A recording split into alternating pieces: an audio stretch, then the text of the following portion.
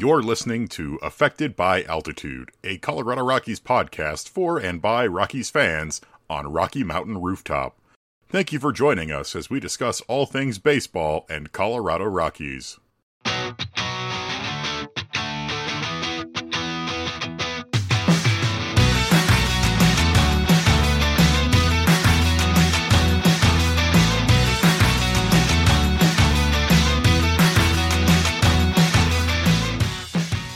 Hello and welcome to Affected by Altitude, a Colorado Rockies podcast on Rocky Mountain Rooftop, a proud affiliate of Fans First Sports Network. I'm your host, Evan Lang, and with me, as always, is Skylar Timmons. Howdy, howdy. We're good to be here. We got an unpaid intern with us. Yeah, Skylar, you've brought a guest, unpaid intern, if you want to introduce yourself. Well, I'm the older brother, Dustin Timmons. I'm a longtime Purple Row fan, and I've been listening since the very first episode of Affected by Altitude, and really humbled to be around and talk a little Rockies baseball with you guys. And he's also, technically part of Rocky Mountain Rooftop. He is my co-host over at Every Rocky Ever, and if you haven't listened to that, strongly encourage it.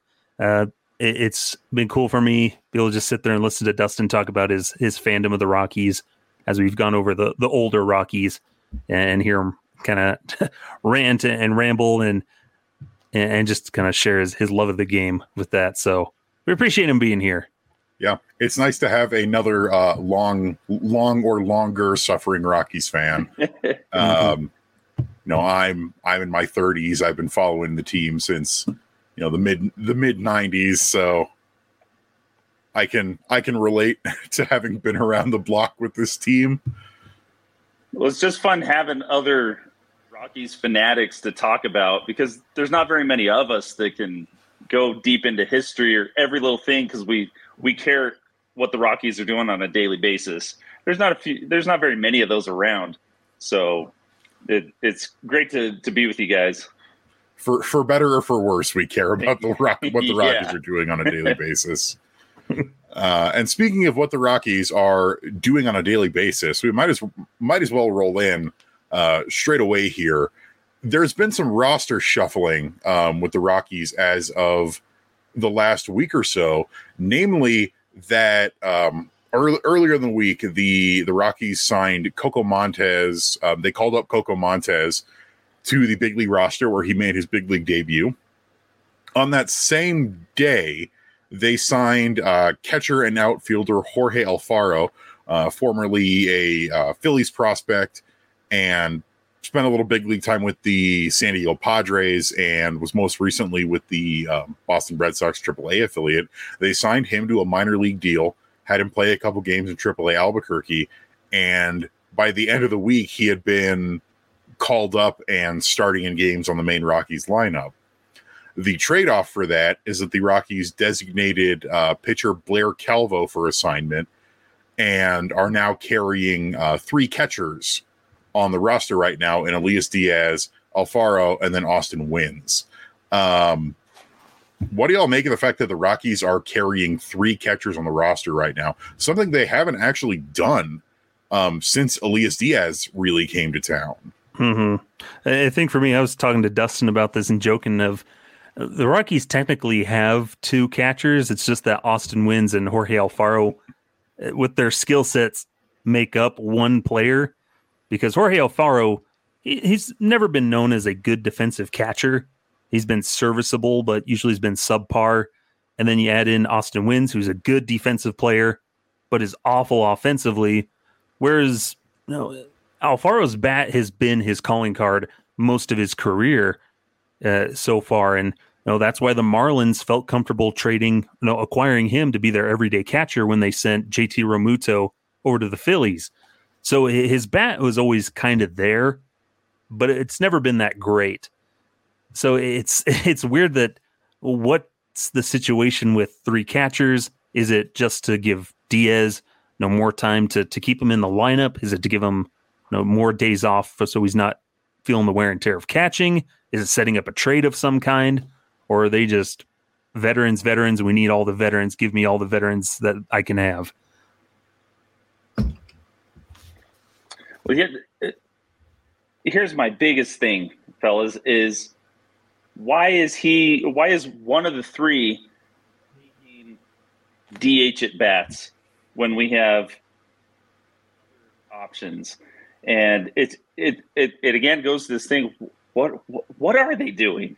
Everything that's going on, especially this year, is making us scratch our heads on what really is the plan. Why do we're wasting a whole roster spot with three guys, that we don't need. It just add it to the pot, right? Elias Diaz he's cooled off, but who hasn't on the roster right now? There's a couple of guys have gotten really hot, but he's still in there battling every day.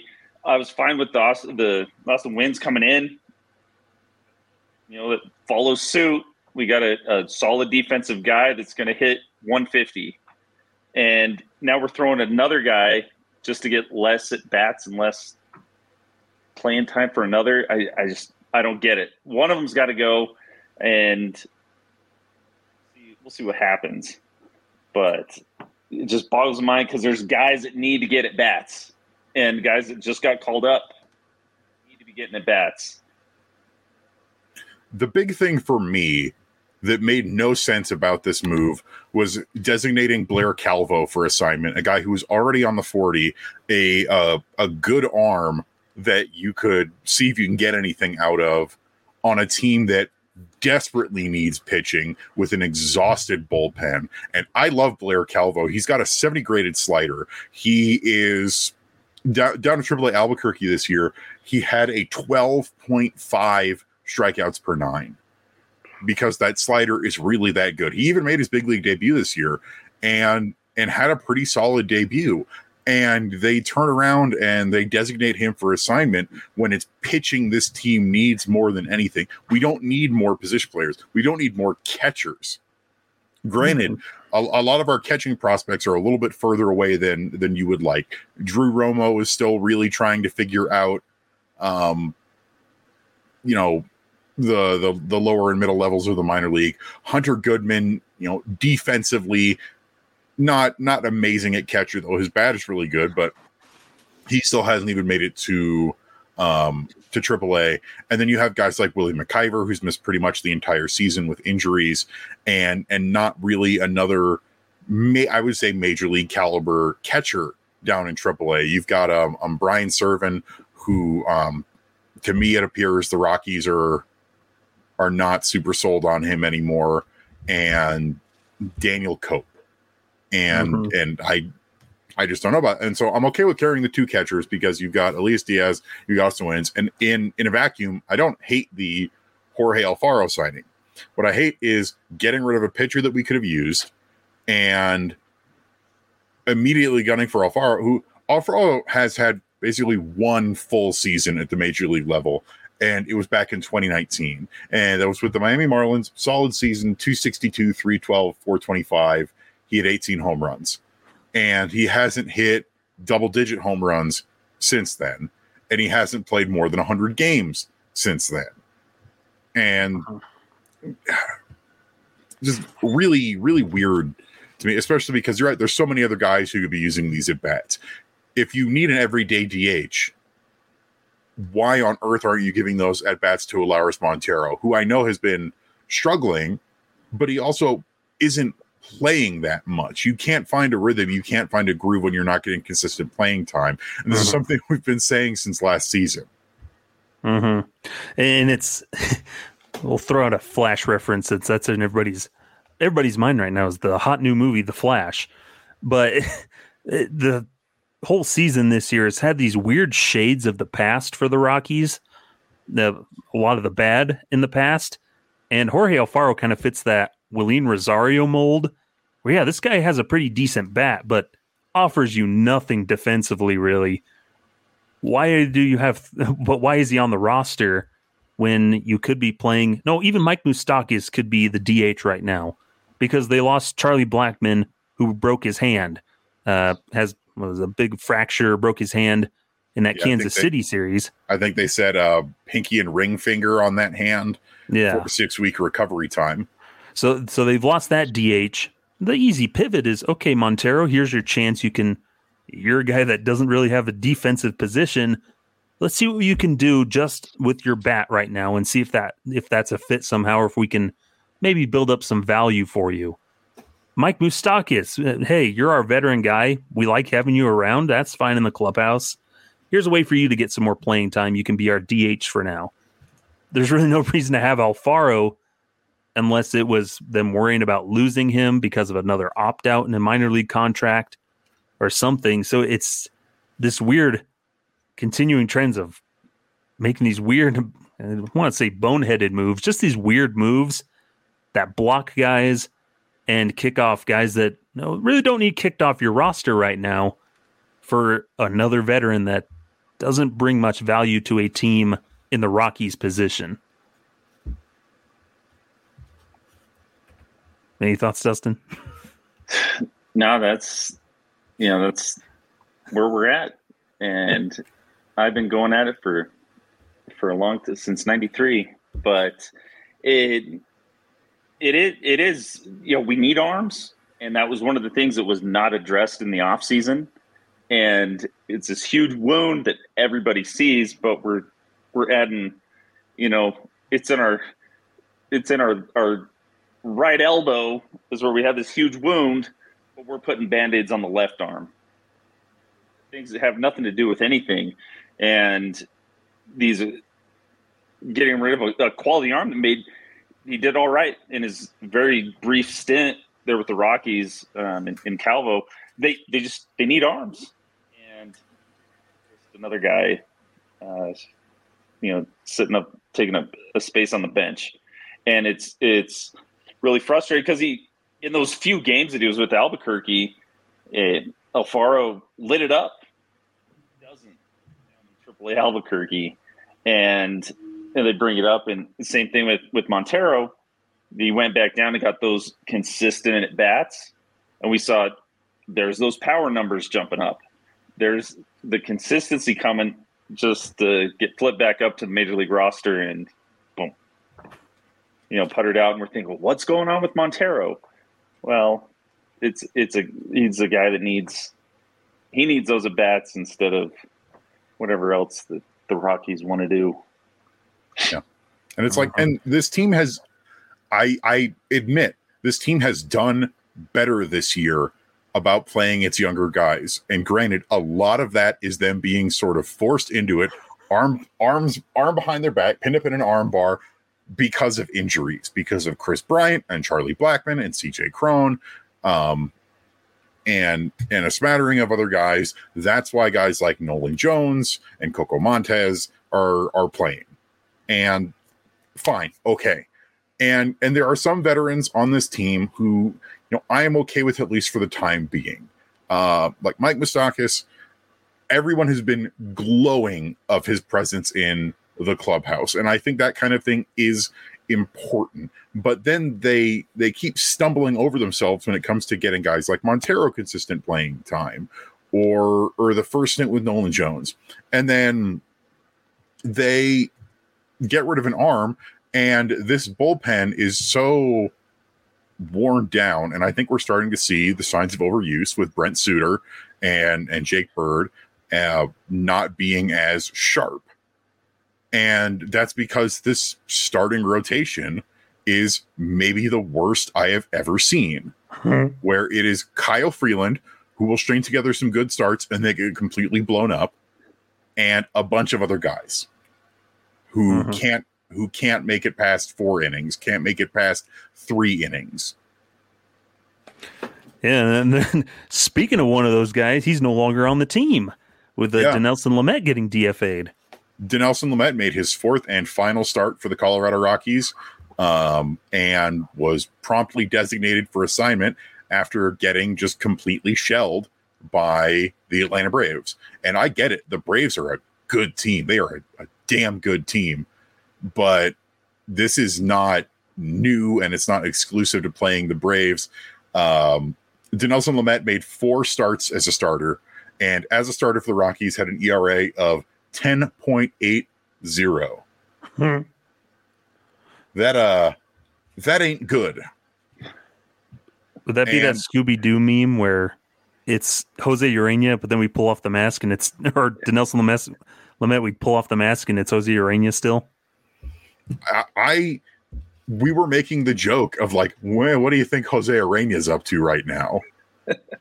And like, I admit I was on board for letting Lamet try and be a starter again. Mm-hmm. Originally a really good starter with San Diego before he had his Tommy John. Him out of the bullpen at the beginning of the season wasn't really working, goes down to the IL. When he comes off the IL, they're like, all right, well, let's stretch you out and see what you can do as a starter again. Did really well in AAA Albuquerque and a couple of rehab starts, but it just wasn't working at all. And so he's been designated for assignment. I don't think he's going to get picked up on waivers by anybody. So it really is more of seeing, is he going to accept a minor league assignment, or is he going to get released outright? Because there's no way anybody picks him up. It's not going to happen with how he pitched this year. And then the Rockies then need to figure out, well, then who's going to make that start? Because we are already so extremely thin in the rotation that, Noah Davis will be back soon. He should hopefully start with the Rockies in the next week or so. But then we still have glaring issues with the rest of the rotation. Cleveland Guardians just designated Toki Toussaint for assignment. I can see the Rockies trying to pick him up, but I'm just this roster is in such a weird spot right now, and I'm not really sure what we're going to do about it, because Bill Schmidt, and I don't know how much you can take him at his word, said that any trades and trade talks are still a couple weeks out, more towards the deadline. So I don't know if that means that they're not going to bother doing anything until the deadline. But then we don't know if they're going to bother doing anything at the deadline at all, considering this team's MO. Mm-hmm. It's a weird spot with all that rotation, and I'm with you. It was there was nothing to lose letting Lamet start. They're desperate for starters. He had a history. Let him see if he could do anything.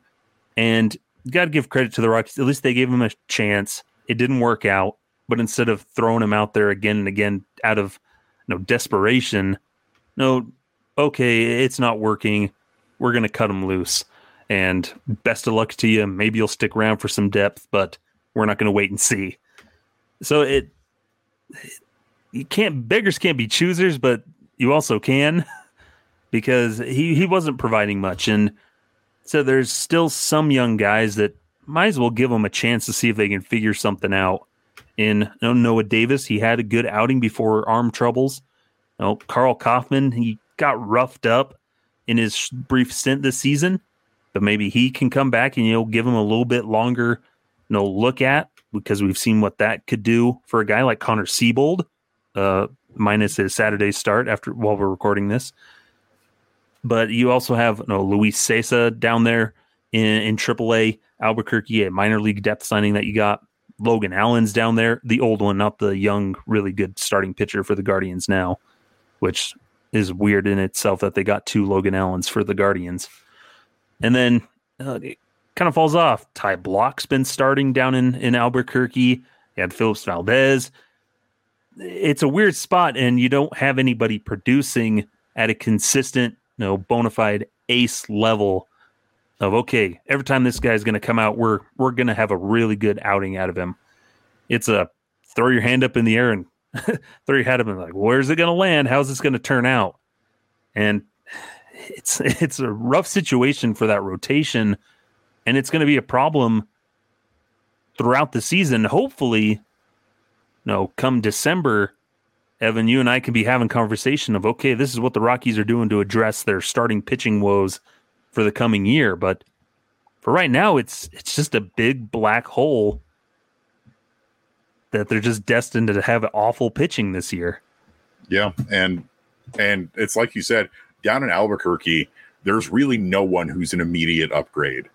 Carl Kaufman has, potential and tie block if you're desperate. But then you have guys like Jeff Criswell, who has shown some flashes, but has a 3.1 home runs per 9, a 4.5 walks per 9. Granted, does have a 9.5 strikeouts per 9 because, we always say when it comes to ERA in Albuquerque, that can be ignorable at best because of how hard it is to hit down, how hard it is to pitch down in the PCL, especially down in Albuquerque. But when you look at all of his other numbers, they're not great either. And you don't want to just turn to Hartford or something and drag up a guy who's not ready to go. And, sometimes that works out. Both Noah Davis and Gavin Hollowell made their MLB debut straight from AA Hartford. This kid, Emmett Sheehan, that was pitching for the Dodgers on Friday night, who pitched 6 no-hit innings against the Giants. He was a straight from AA call-up.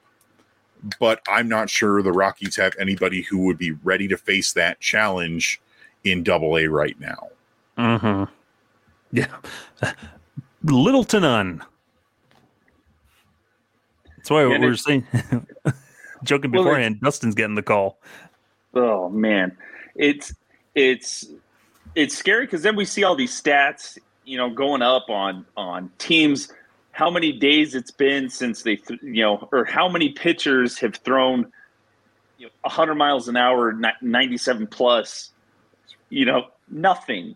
And then we go, I saw, what was it? The one that we saw today about a pitcher that's had 10 strikeouts in a game. When's the last time we had a starter go past 6 innings? That's how bad it's been this year. And I'm one of those on the band that wagon of clean house on the pitching coach side of stuff. But what's killing him, what happened to Lamet? He couldn't throw strikes. He pitched 25 in the third innings, 22 walks. You're not going to have success walking 7.7 guys every 9 innings. And it was the same thing with Urena. And we're seeing now the bullpen, this overused bullpen, taxed to the breaking point. They get in and can't throw strikes. And it's just snowballing and snowballing. And like you guys said, there's nobody down in AAA that's going to come and make it any big difference. Who do we have in AA right now? Gabriel Hughes is a guy that we're looking to the future. He's still trying to get things figured out as well. There's just no guy that, and we've been talking, and when's the last time the Rockies had that pitching prospect that actually showed results? That was, wow, this guy's lights out, and he's proving it. It's been a long time because the thing about the Rockies, they always go on this potential. They have this upside, but they're not showing the results at all anywhere. But this is the guy. We're going to these veterans and saying, well, Lamet, he was a Cy Young candidate 5 years ago. 5 years ago. Chris Bryant was an MVP 8 years ago, whatever, how long ago it was. It's always this, maybe we're going to have that, catch that, revive them real quick. The days of the Rockies reviving guys' careers long gone. We can think of those as we're doing the every Rockies ever. We look at guys and be like, holy cow, look at that 1 year that came to the Rockies and, revived their career and then retired, or, they blossomed and then they're done. That hasn't been happening to the Rockies for a while now. And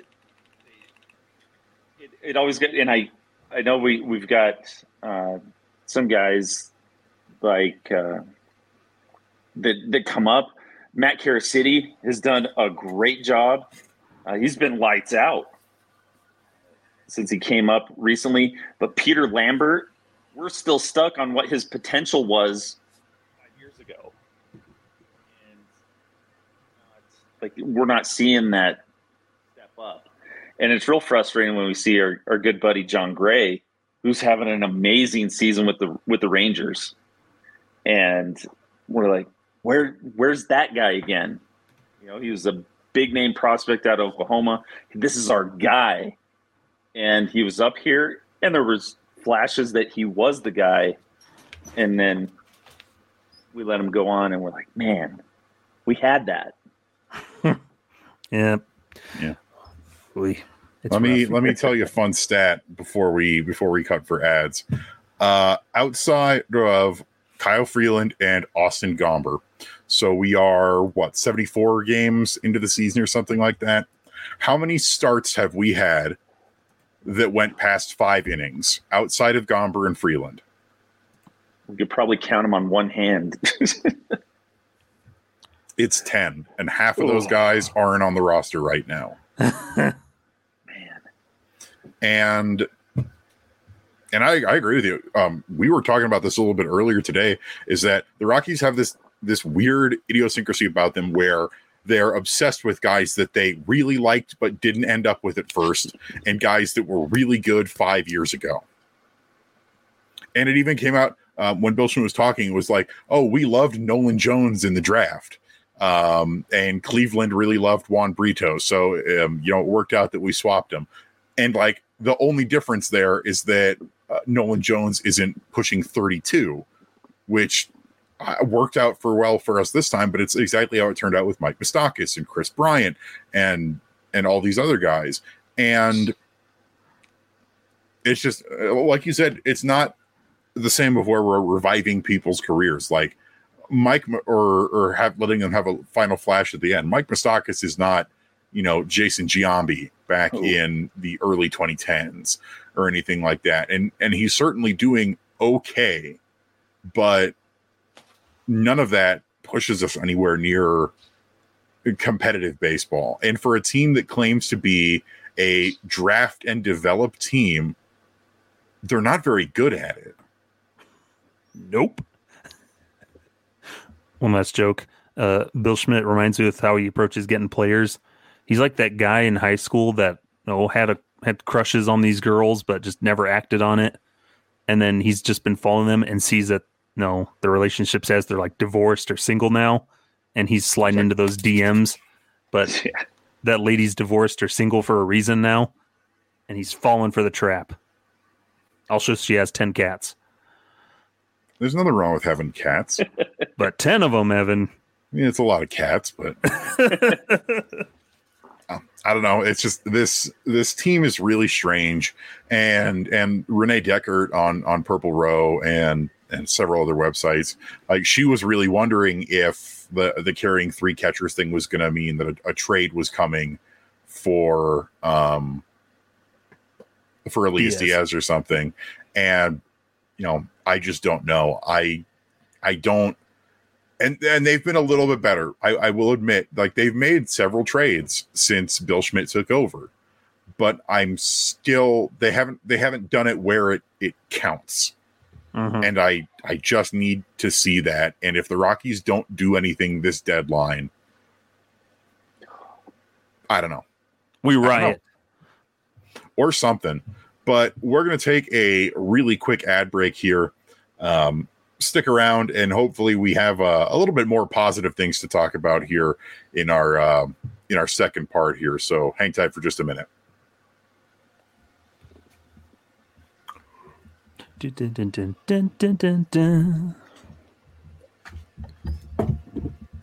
Welcome back to Affected by Altitude. I'm Evan Lang. With me is Skylar and Dustin, the brothers Timmons.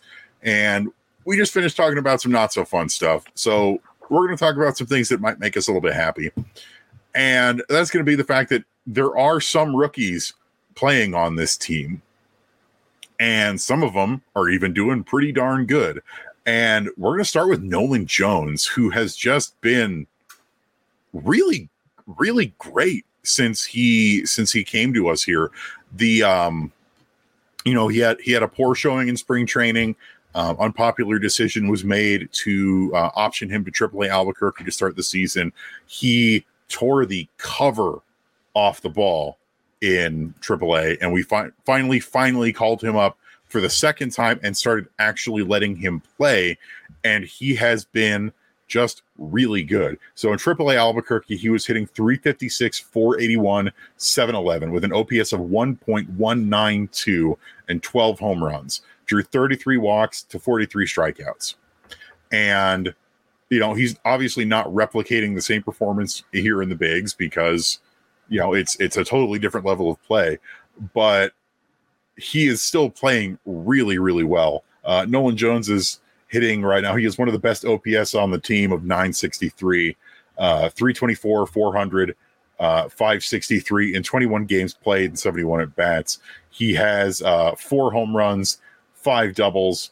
He has drawn 9 walks, which is pretty solid, to 25 strikeouts. So he is striking a little bit more, but that's to be expected with a higher quality of pitching up here. And then also has 4 stolen bases. He's been really toolsy. He's hitting, he's running, he's fielding, cannon for an arm. Exactly what we were hoping he would be when the trade brought him in. What are you guys thinking about Nojo? Take it away, Dustin. Oh man, he's shown what they brought him over for, from what they liked back in high school. When he got drafted, we went to a game a couple weeks ago they had the youth baseball day, and we paraded around the field with our team, the Capybaras. But he hit an Oppo home run that game, and then we've seen those monstrous home runs that he's hit as of late. The walk off the other day, in the rain delay game. You see this power. We've seen great athleticism from him in the outfield, making great plays, running catches.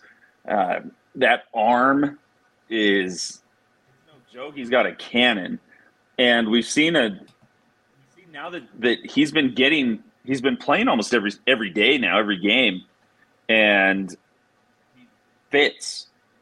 And he's an exciting guy, and getting on the base paths, stealing bases, and he's playing with the swagger.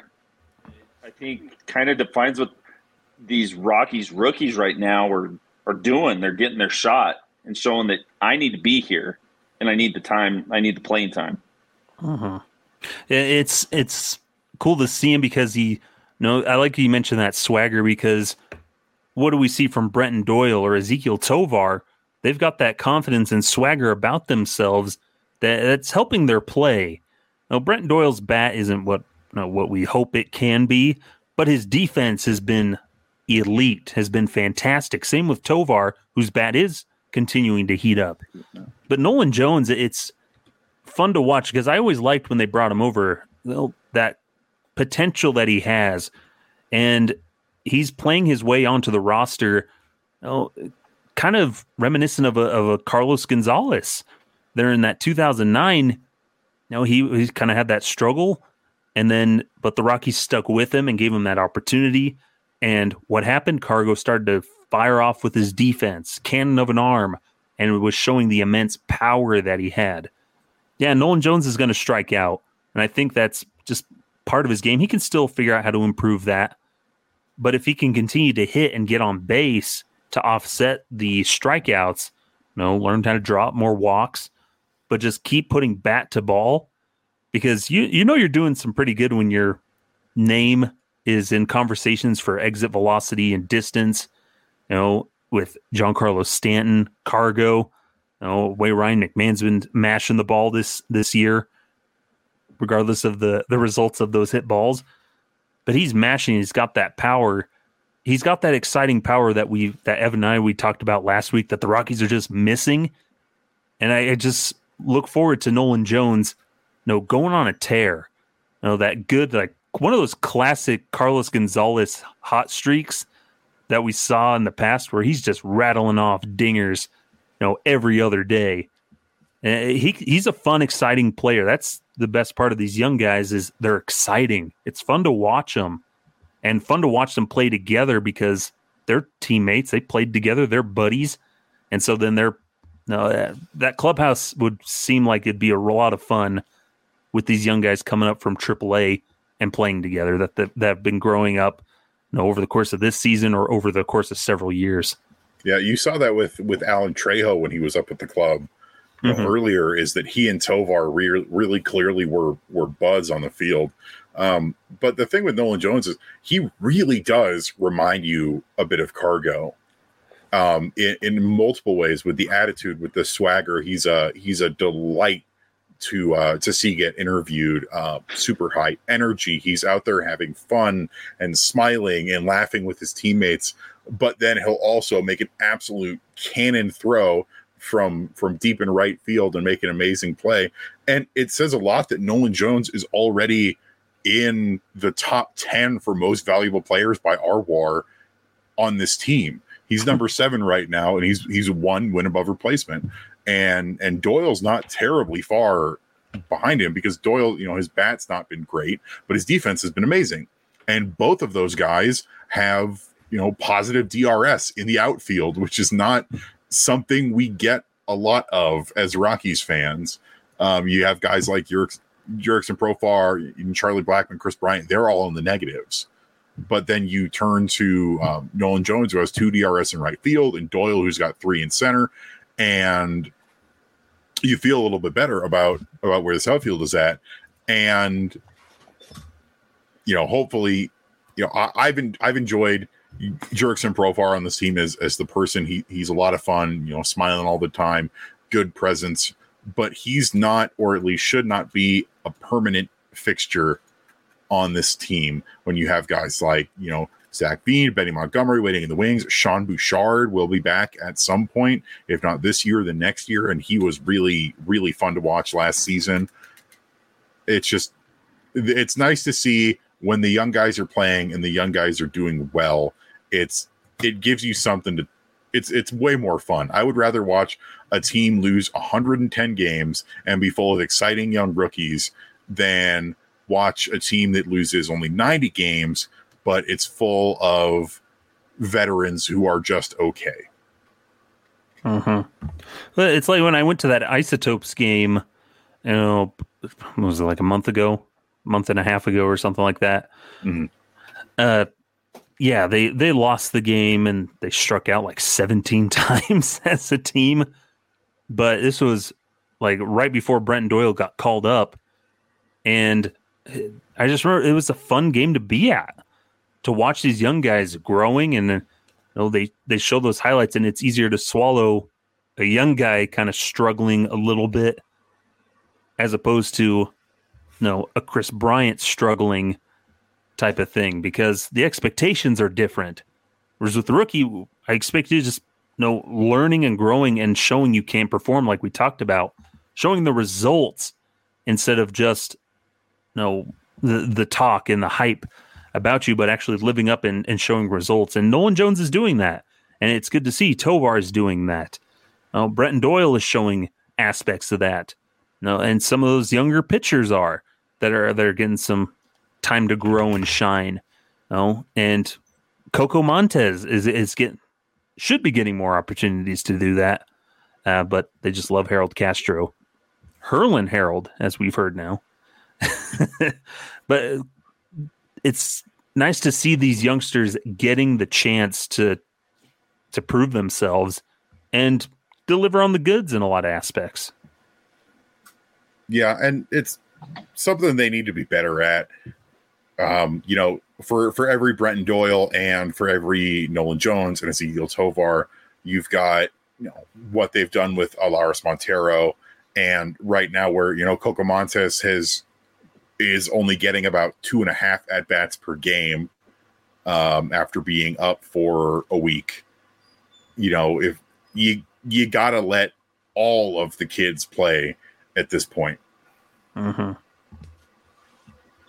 Yeah, and that's, at the beginning of this year with Tovar, we're like, man, maybe he's not ready for it. And he worked through the process. And, you see that confidence in him. Sure, we nitpick his at-bats and, here comes the slider he's going to swing at.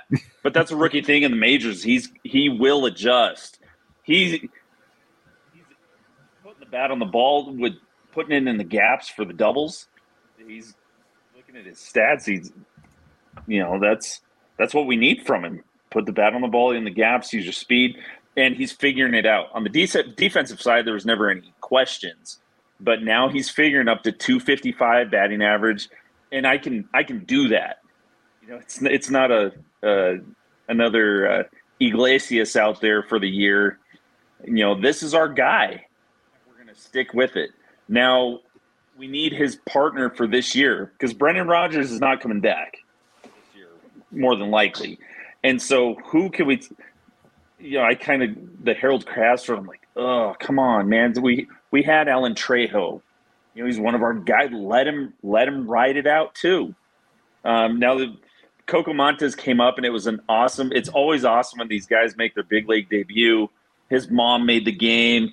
He got his first at bat, first hits a home run that sparked that game to, that's a special moment. And like the next day he goes 0 for whatever, and now he's on the bench. Well, come on, let him work through it. And it's like you guys said, it's so much easier to watch the young guys go through than what we talked about before. Now we have this Alfaro's up here. What? Why is and everything, but it's exciting, these guys that are out there, and you see that energy. Brent Doyle, we've been waiting for that center fielder again to make those diving plays and know if that ball's in the air, he's going after it. He's going to get it. We got Nolan Jones on either corner, and with that arm, Tovar and all that, we're like, yes, this is getting us excited. And they just got to, like I said, trust that process and get through it. If we can get Buddy Black to kind of do that with a couple of the other guys, it's in there. We just got to, keep hoping for the best. And it's like, and I'm not even against some of the platooning that they've been doing. Like, if you want to be, so Nolan Jones is mostly playing right field, and honestly, I think that's the best spot for him because you are wasting him if you just have him locked to first base. With how quick he can move and the plays he can make and the arm that he has, right field should be his spot. And it's a bummer that it took Chris Bryant being hurt for him to really get that opportunity, but that's got to be his gig for the rest of the season. And for first base, it really should be right now. It should be Moustakas and Montero, with Montero getting the lion's share of those starts. And if he's not starting at first base, he's starting at DH. And it's the same for, if you're tuning anywhere, it needs to be the rookies getting the bulk of those starts. Like Harold Castro being an everyday player is going to make me strangle somebody. And I like Harold Castro, but Coco Montes is here. And he's got nothing left to prove down in AAA. It was the same with Alan Trejo. And I'd much rather it be Trejo and Montes platooning, but then who are you going to have pitch, I guess? Yeah. But can Castro start?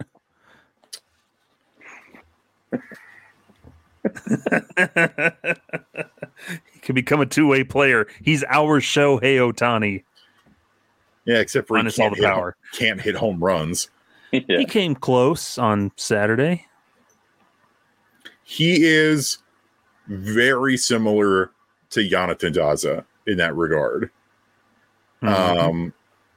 And Dustin, you were talking about Ezequiel Tovar over Jose Iglesias last year. Iglesias he'd get on base, he'd get base hits, even hit a couple home runs, but his at bats were always so empty compared to Tovar, who's got the second most RBIs on the team right now with 30, right under Ryan McMahon's 38. He's got the second most doubles on the team under Ryan McMahon.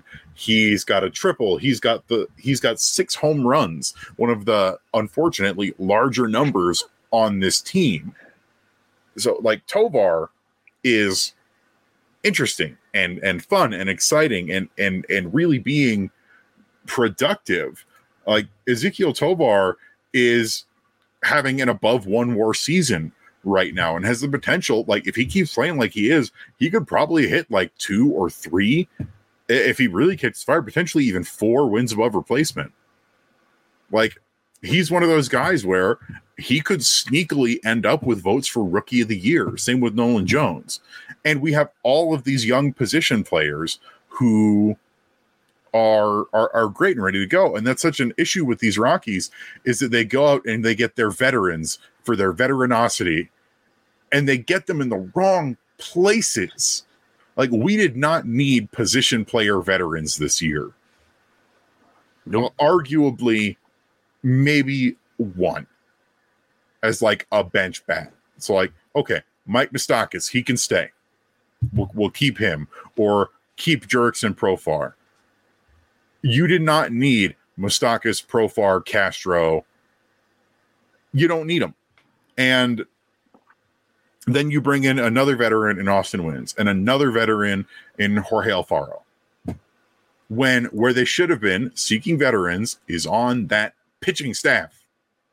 And they didn't do it. They kept Jose Arena, and outside of that have been hunting for scraps out of the bargain bin. And you know what? A couple of times that's worked out. Chase Anderson has been great. And you know, they did acquire Connor Siebold, who, you know, in 3 of his last 4 starts was pretty good. But it's just such a bummer to see, you know, these young guys losing out on playing time to veterans, because we're seeing how much fun it is to watch the kids play. Mm-hmm. And it's because they still have that, I guess that glistening in their eye, where they have that future ahead of them, where they're experiencing the big leagues, you know, for the first time, or, you know, haven't experienced it very much, like Nolan Jones, who has like had a month of service time, you know, a month's worth of games before the Rockies called him up and started to play him more. Those guys are getting that experience to learn how to be big leaguers. And you think back with minor league baseball, that's what makes minor league baseball so special for people in those towns that those guys play in, because they develop a relationship there in real time as they're growing as players.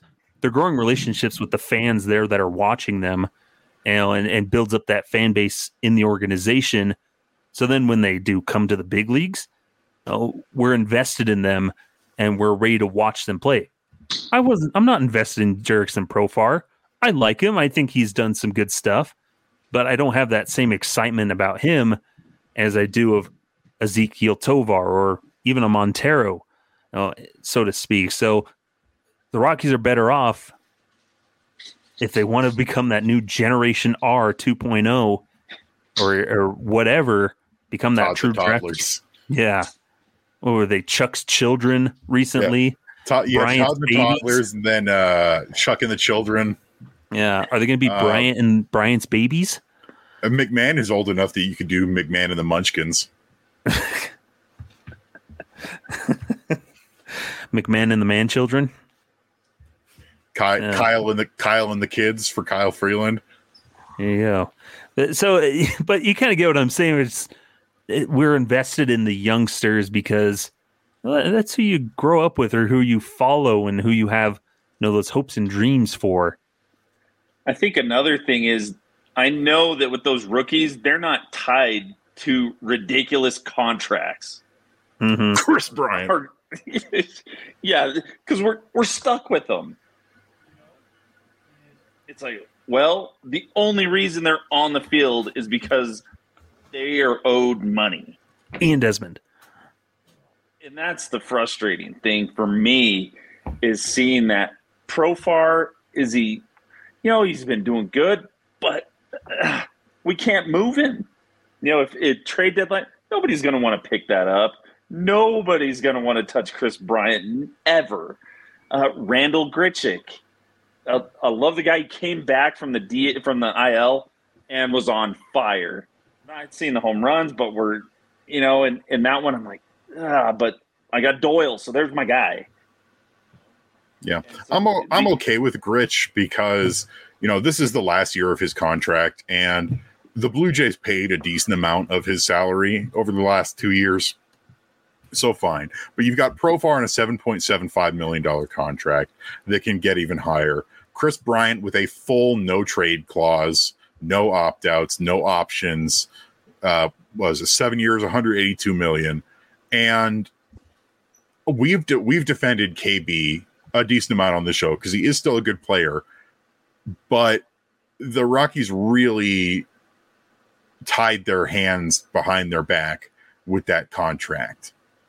And when he comes back, if he can't start doing what this team needs him to do, then we're really going to struggle. And it's, you mentioned Ian Desmond. Ian Desmond did the Rockies a tremendous favor by stepping away from the game of baseball to focus on his philanthropic and community efforts. And I really admire Ian Desmond for what he does in the community and trying to, grow youth baseball in his home area. But he did the Rockies a huge favor by stepping away 3 years into that contract. Mm-hmm. And, I doubt Chris Bryant is going to step away or anything like that. And the Rockies have been willing to eat some money this year. Like they swallowed their pride with the Jose Urena contract, who's getting paid $4 million, but you're not going to swallow $182 million. Nope.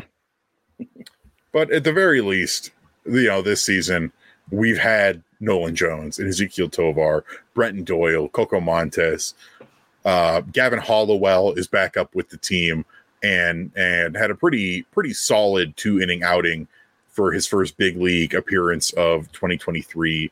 And Noah Davis and all these other guys, and that's what gives you hope for the future of this team. It's not guys like Elias Diaz, who I was lamenting the other day, where, man, imagine if Elias Diaz was 5 years younger, if he was like 27 or 28 instead of 32 going on 33, how set you would feel at that position, having this young guy there. And that's what the Rockies have a chance to do this season, is cement the young guys as the future of this team. And let them play. And if you feel like, yeah, this isn't what we're looking for, you can cut bait, move on to the next thing, and figure out what you need to do then. Montero, do something. They don't want anything to do with him. Okay, see ya. Here's what we're doing here at first. Chris Bryant, you're our first base in the future because we have nowhere else to play you. Honestly, fine. I'd be fine with that if you made the decision, because it shows that they're at least making the decision of, it's not going to work out with Alauris. And honestly, I think that's where we're getting to. We're very clearly seeing that this team is not particularly enamored with Alauris and doesn't really want his services. And if you actually make that decision, that's fine. I have no problem with that, because it means you're being proactive with the situation and trading him or doing something instead of just letting him languish on the bench, languish in AAA. And I wonder if it's because they don't want to cut ship because they know he was the big headline of the Nolan Arenado trade. All the other guys are gone. Austin Gomber is really struggling. But at this point, if you're not going to play him, cut bait. Let him go somewhere else. And then, yeah, fine. Teach Chris Bryant how to play first base. And then that frees up right field permanently for Nolan Jones. Yeah. Or like Zach Veen or whoever's coming up. Yeah. That's the whole even kill with the rookies. That's the lifeblood pipeline. Guys come in, they don't work, you flush them out. That's baseball. For everybody watching on the video where I just grimaced really bad, is because I just got a wicked Charlie horse right in my thigh. That's what talking about this team does to me. The injuries always come back to get you. It was worse than we thought. We're gonna have to amputate. Oh man. I think that's a good point for a new break there, Evan. Yeah, we're gonna take a quick break here. When we come back, we're gonna talk about something a little bit different. So don't go anywhere.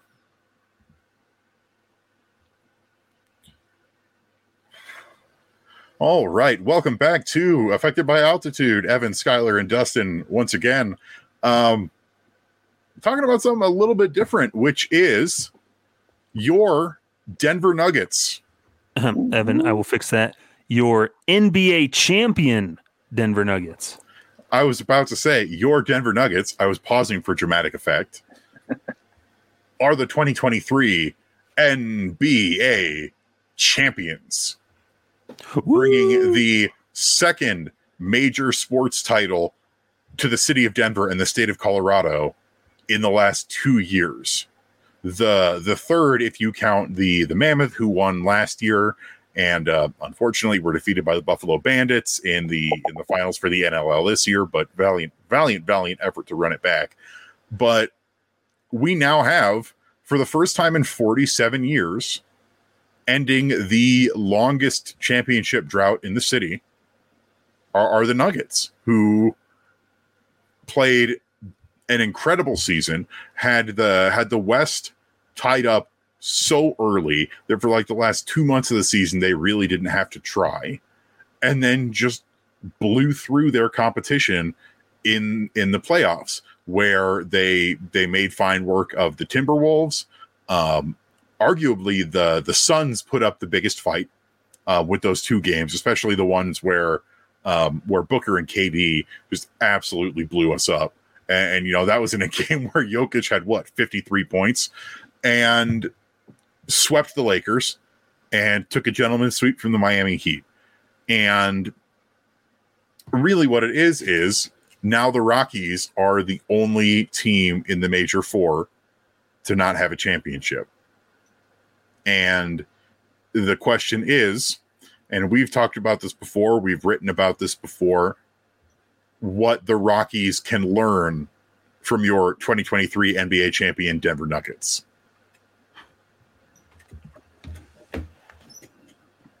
So much. I mean, you're not wrong. For me, the biggest thing is, and I've written about this before, is the ownership. Is the way that the ownership interacts with the team. As you all may know, the owners of the Nuggets. Owner of the Nuggets is Stan Kroenke, owner of Kroenke Sports Entertainment. He also owns the Los Angeles Rams, the Colorado Avalanche, the Colorado Rapids, the Mammoth, and he also owns Arsenal in the Premier League for soccer. Stan Kroenke is not a great guy by all accounts. We all know how he, took the Rams out of St. Louis and all that other stuff. But as a sports owner, he is kind of the polar opposite of Dick Monfort, where Stan Kroenke, his teams are an investment. He does not care. He does not show up until something big is happening. So he was there when the Avs won the finals. He was there when the Nuggets won the finals. Outside of that, you do not see him around. And he signs the checks and lets the sports people do the sports things. Uh-huh. And I'm not saying that's 100% the way to go. But he is the opposite of Dick Monfort, who is heavily emotionally invested in his team. He's there for almost every game. He shows up wearing Rockies colors and Rockies things. He describes himself as a fan. And he's also incredibly meddlesome in day-to-day operations. That's where they're polar opposites. And what Dick Monfort needs to learn is not the emotional detachment from the team. It's to stop involving himself with day-to-day operations. Dick Monfort, you are not a baseball person. No matter what you think, you are not a baseball guy. You need to let the baseball guys do the baseball things, because I don't know if y'all are both Denver Broncos fans, but a really good example was Pat Bowlen, where Pat Bowlen incredibly emotionally invested in those Denver Broncos, but he also let the front office do their thing for the most part.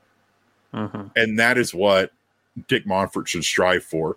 And we make a lot of fun of the fact that Monfort hired both of his sons into the organization, but Stan Kroenke did that as well.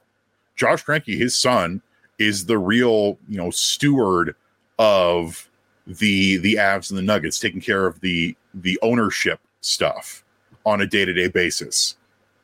and you'll see him around much more in games, but then he is not the guy making the decisions. It's like Dick Monfort had his hands in the Nolan Arenado trade, had his hands in the Ian Desmond contract, had his hands in all of these other snafus in this team's history. And that's the main thing for me, is that the attitude of the ownership towards what their role is needs to change. Yeah, and you think of, it's fine if Dick Monfort wants to be involved, but he needs to be surrounded by really good baseball people, or people who know the sport and the business and what it means to build a great team. Why are the Colorado Avalanche so successful? Who's at the helm of the Avalanche? Oh, only one of the greatest hockey players in NHL history, in Joe Sakic. And he's surrounded by good other hockey people who are, the GM now, because he's president of hockey operations now. Mm-hmm. And then he's still got a good GM under him that he works with, and throughout their whole system. Same with the Nuggets. People were worried when the Nuggets lost. That you can tell, you can see Tim Connolly. Scenes. Yeah, Tim Connolly, when they lost him, when he went off to the Timberwolves. But they were still able to surround themselves with good basketball people who then could finally put it all together and create a championship team, and have been building to that over the years. Where you look at the Colorado Avalanche and the Denver Nuggets, where were they? Several years ago, like 2013, 2014, where were those teams? Not doing too great. But then you've seen over the years how they were able to rebuild themselves into the powerhouse organizations that they are right now. It's something that the Rockies have struggled to do throughout their history. Those guys, turned around in like 5-6 years, whereas the Rockies were still on year 31. They're trying to turn things around. You can really compare all three teams with their last 5-6 years. You start with the Avalanche, who in 2016 were one of the single worst hockey teams. They were by points the worst team in the NHL. And you weren't really sure if Joe Sakic as the GM was going to work. And they worked on building this incredibly competitive team with a core of really important guys. Your Mikko Rantanens, your Nathan McKinnons, your Gabe Landeskog's, Cale Makar, the key top liner guys. And then the goal from there is to surround them with the pieces to make it a successful and cohesive unit. Mm-hmm. And then you look at the Denver Nuggets, where after Carmelo Anthony left, that team kind of reverted back into being a bit of a joke again. And then what happens? They draft Nikola Jokic. They draft Jamal Murray. And they have their 1-2 punch. They have their core.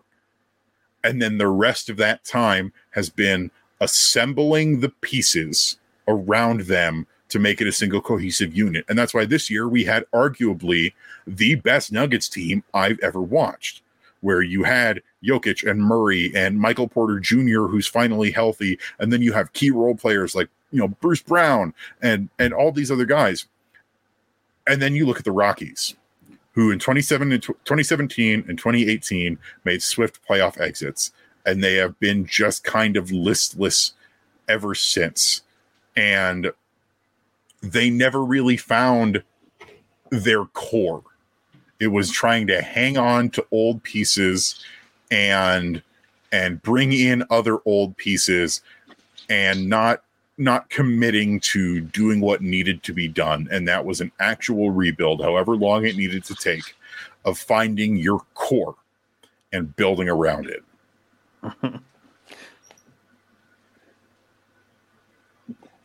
I guess I'll interject here too, because I've seen all of the major sports in Denver, the John Elway years with the Broncos, and that too was using those core, John Elway, Rod Smith, Terrell Davis, and that offensive line. Well, it was like they pieced it all together, and boom, they had the back-to-back Super Bowl wins, and as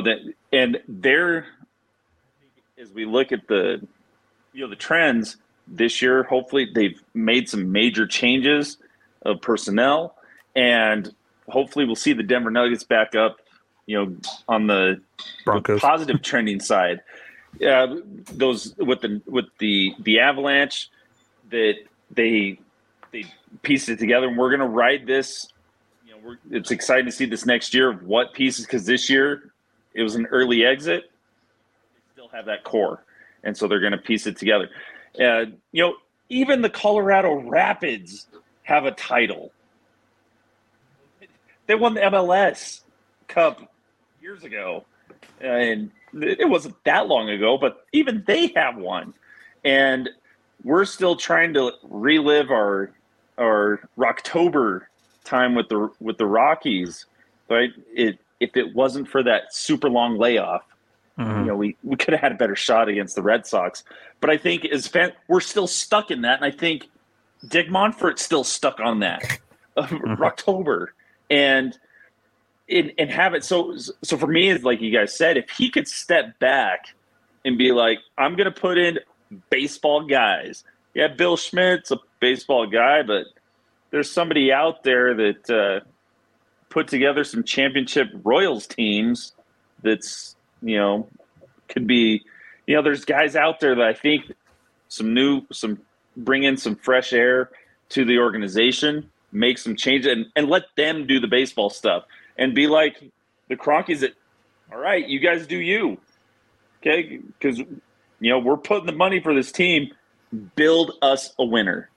And, if you're wanting to go spend big, we'll sit down and talk about it. You give me your case and we'll see if we fork over the money. But if we can get that, get them out of the deluxe seats right behind home plate. No, you guys go up in your owner's box and not act a show, and let the baseball guys deal with the baseball. Because and when they finally figure this out, I'll finally make it to Denver to the parade, because I missed out on the Avalanche one. We missed out on the Nuggets one, but that Rockies one, I'm going to be there, painted in purple, crying my eyes out. When they made the 2007 run, crying on the floor of my college apartment, and my roommate's like, one was from New Mexico, and this other guy was like, dude, what is wrong with it? I'm like, oh, you don't understand. Yeah. I'm doing the Todd Helton pose when they won, and it was cool because I was playing baseball, college baseball at CSU Pueblo, and Clint Hurdle came down to do a little keynote speech or something for the athletic teams.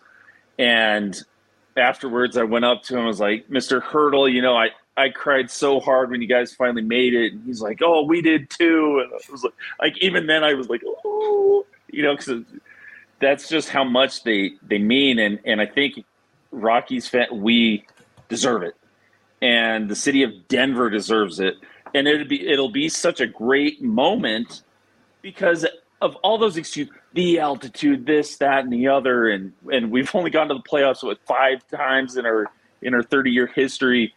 And the time that we finally put all those pieces together, it's going to be amazing. And hopefully I'm not an old man by then that I can actually enjoy it. I don't want somebody to push me in a wheelchair to go see this parade. Yeah, we don't want right up in there. We don't want to be those 102-year-old Cubs fans getting wheeled to the TV in the nursing home. I remember when ice cream at the stadium cost a nickel. That's nice, Grandpa. And it's like, it really is. The Rockies, Dick Monfort especially, they show how they're stuck in the past with how they don't really celebrate a lot of the really early stuff until this year or even other periods. It's always the Rocktober guys. Mm-hmm. And you can celebrate your past without being entrenched in it. The Avs obviously celebrate 2001 as one of the biggest things to ever happen in that franchise, but they moved on from it. And the Nuggets, of course, you have 94 when we beat the Sonics. But another crazy thing that makes these teams really similar in the last 10 years or so for all three of them is that they've had like the one star player who gets disgruntled and wants out. Rockies had Arenado, and the Avs had Matt Duchene, and the Nuggets had Carmelo Anthony. And the thing is that the Nuggets and the Avs moved on and utilized that to improve their teams. Mm-hmm. And the Rockies didn't. Yeah, and like you said, you learn from the past, you don't live there.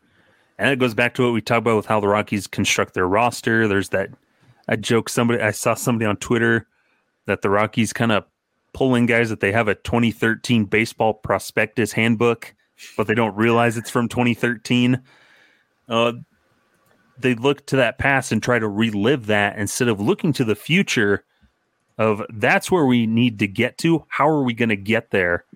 Instead of that's where we were. What guys can help us replicate the success of that year again? But those guys don't exist. Get with the times and move forward, progress. That was 15 years ago. Baseball's not the same game. Mm-hmm. But we need to cut funding to the baseball spending. Yeah, you can't be spending so much off the field to improve your team, Evan. It's barbaric to be spending on technology. Analytics are ruining the game. Ugh. Probably says the team that has never won their division. The Atlanta Braves have won this division. Yeah. The Atlanta Braves have more NL West division titles in the Rockies history than the Rockies do. We came so close. We came so close that one year. Was it 2017? Where 2018. 2018, we were just barely behind the Dodgers. And if I think about how if we had just embraced the modern game and done what had to be done, that could have been the year. Mm-hmm. Or even building upon that window of contention, because it goes back to that conversation with the Nuggets and the Avalanche. They were in the playoffs. They were consistently in the playoffs, but just couldn't get over that hump. Whether it's getting knocked out of the second round or the Nuggets, it's usually getting knocked out of the first or second round. They enter that offseason, okay, here's our core, here are our good pieces. What needs to get us over the hump? Okay, it's these guys that we need that can be that supporting cast of role players that can help us get up there. Yeah. You think of Cogliano last year for the Avalanche, those guys that they brought in, whether it's their trades, free agent signings, waiver pickups, whatever, they bring in the role players that can help them plug the holes and reinforce. And the Rockies didn't do that. They had that window after 2018. Okay, what do? Well, let's get Daniel Murphy. Yeah. They let it slam shut. And like the Nuggets, how huge that Aaron Gordon trade turned out to be. Mm-hmm. That or like even those little minor guys, Bruce Brown this year, a draft of that Christian Brown.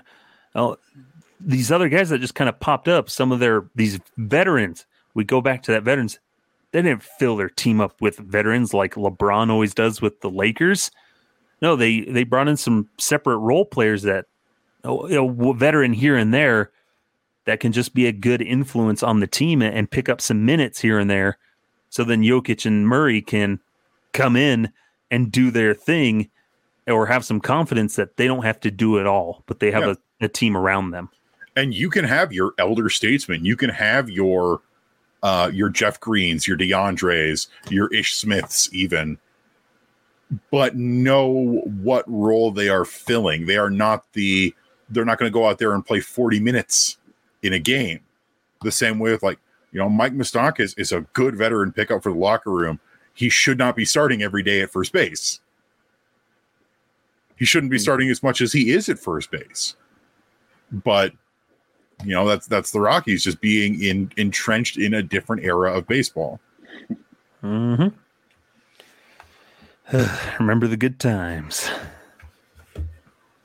We sing the songs that remind us of the good times. We sing the songs that remind us of the bad times. It's also going to be hilarious if the Broncos end up winning a Super Bowl. Another one. This coming season. Hey, then we got just 2 more years, and it's the Rockies' turn. There you go. Do it. I believe It'll happen one day. That's the Broncos. Like Dustin, you brought up the Broncos earlier too. Such a good example of like a team where stuff did not work last year, and they made dramatic sweeping changes. Not the Rockies. We don't do that here. Mm-hmm. Absolutely not. Well, and it's like the Broncos, just to keep it going just for a little bit, is they signed Russell Wilson to that deal. They don't immediately try to, I guess, like kind of boot that off and give up on Russell Wilson. They realize they're stuck with him. And instead of just kind of letting that fester, they go out and they try to improve. They get a new head coach, a coach with a pedigree, and bring in, have him come in. And now they're trying to build up around their weaknesses and kind of mold that team back into a winning culture, because that's what the Broncos have been known for, a prolific organization that's known for winning, for championships, whether it, a couple of Super Bowl titles, but also just championships in general in their respective leagues and divisions and whatever. Same with the Avalanche. I've always kind of thought the Avalanche is that respected organization that had that winning playoff contender nature to them. Same with the Nuggets, looking at their history going back to 1975. They were in the playoffs a ton throughout their history. And that's something that the Rockies are lacking, is they got to figure out how to make that winning culture where the goal is to win, and here's how we're going to get it, and anything less is failure, and we need to make changes so we can get to winning instead of we need to play better. Shrug. That's baseball. That's baseball. That is baseball. And that's going to do it for us here on Affected by Altitude. Thanks for sticking with us. If you're listening on any of your preferred platforms like Spotify, Apple, anything like that, go ahead and leave us a review down on that platform. It helps elevate and boost the podcast and get us more views. We really appreciate y'all listening to us. Skylar, where can the folks find you at? You can find me on Twitter at sideline_crowd. I'll usually be doing something over there. Every once in a while, there will be a meme. And then you can find me over on purpleroad.com, writing Wednesday Rock Piles. And then also here with Rocky Mountain Rooftop Network, you can find Dustin and I doing the Every Rocky Ever podcast. It's always a fun time going back over the Rockies' history that we mentioned before and just celebrating some of those forgotten guys and reminiscing about them, all that good stuff. Dustin, you got anything you want to advertise for yourself? I'm still trying to figure out the whole Twitter thing at Mr. T Spanish. I'm more of a TikToker, doing stuff. I'm a high school Spanish teacher, so I do a lot of trick shots, kicking bottles into trash cans and whatnot. But I'm trying to get in the same groove with you guys and talking about the Rockies and baseball and interacting in that community. And again, I just wanted to thank you guys for having me on. You guys do great work. And with your articles every week, I love reading them and seeing your guys' perspectives on our beloved. I bleed purple and always will. Yeah, thanks so much for coming on. This was awesome. And then you can find me at Evan_Lang27 on the tweeters. Would love to hear from you. You can also find Rocky Mountain Rooftop on Twitter. That's at Rocky Mountain Rooftop, at ROCKYMTN Rooftop. Proud member of the Fans First Sports Network. I also write the Thursday Rock Piles and Thursday game coverage over at www.purplerow.com. Lots of amazing writers and content over there. Be sure to check it out. In the meantime, though, thanks again so much for listening. We'll catch you next time. Dustin, how about you hit him with it? Farewell. There we go. Nice.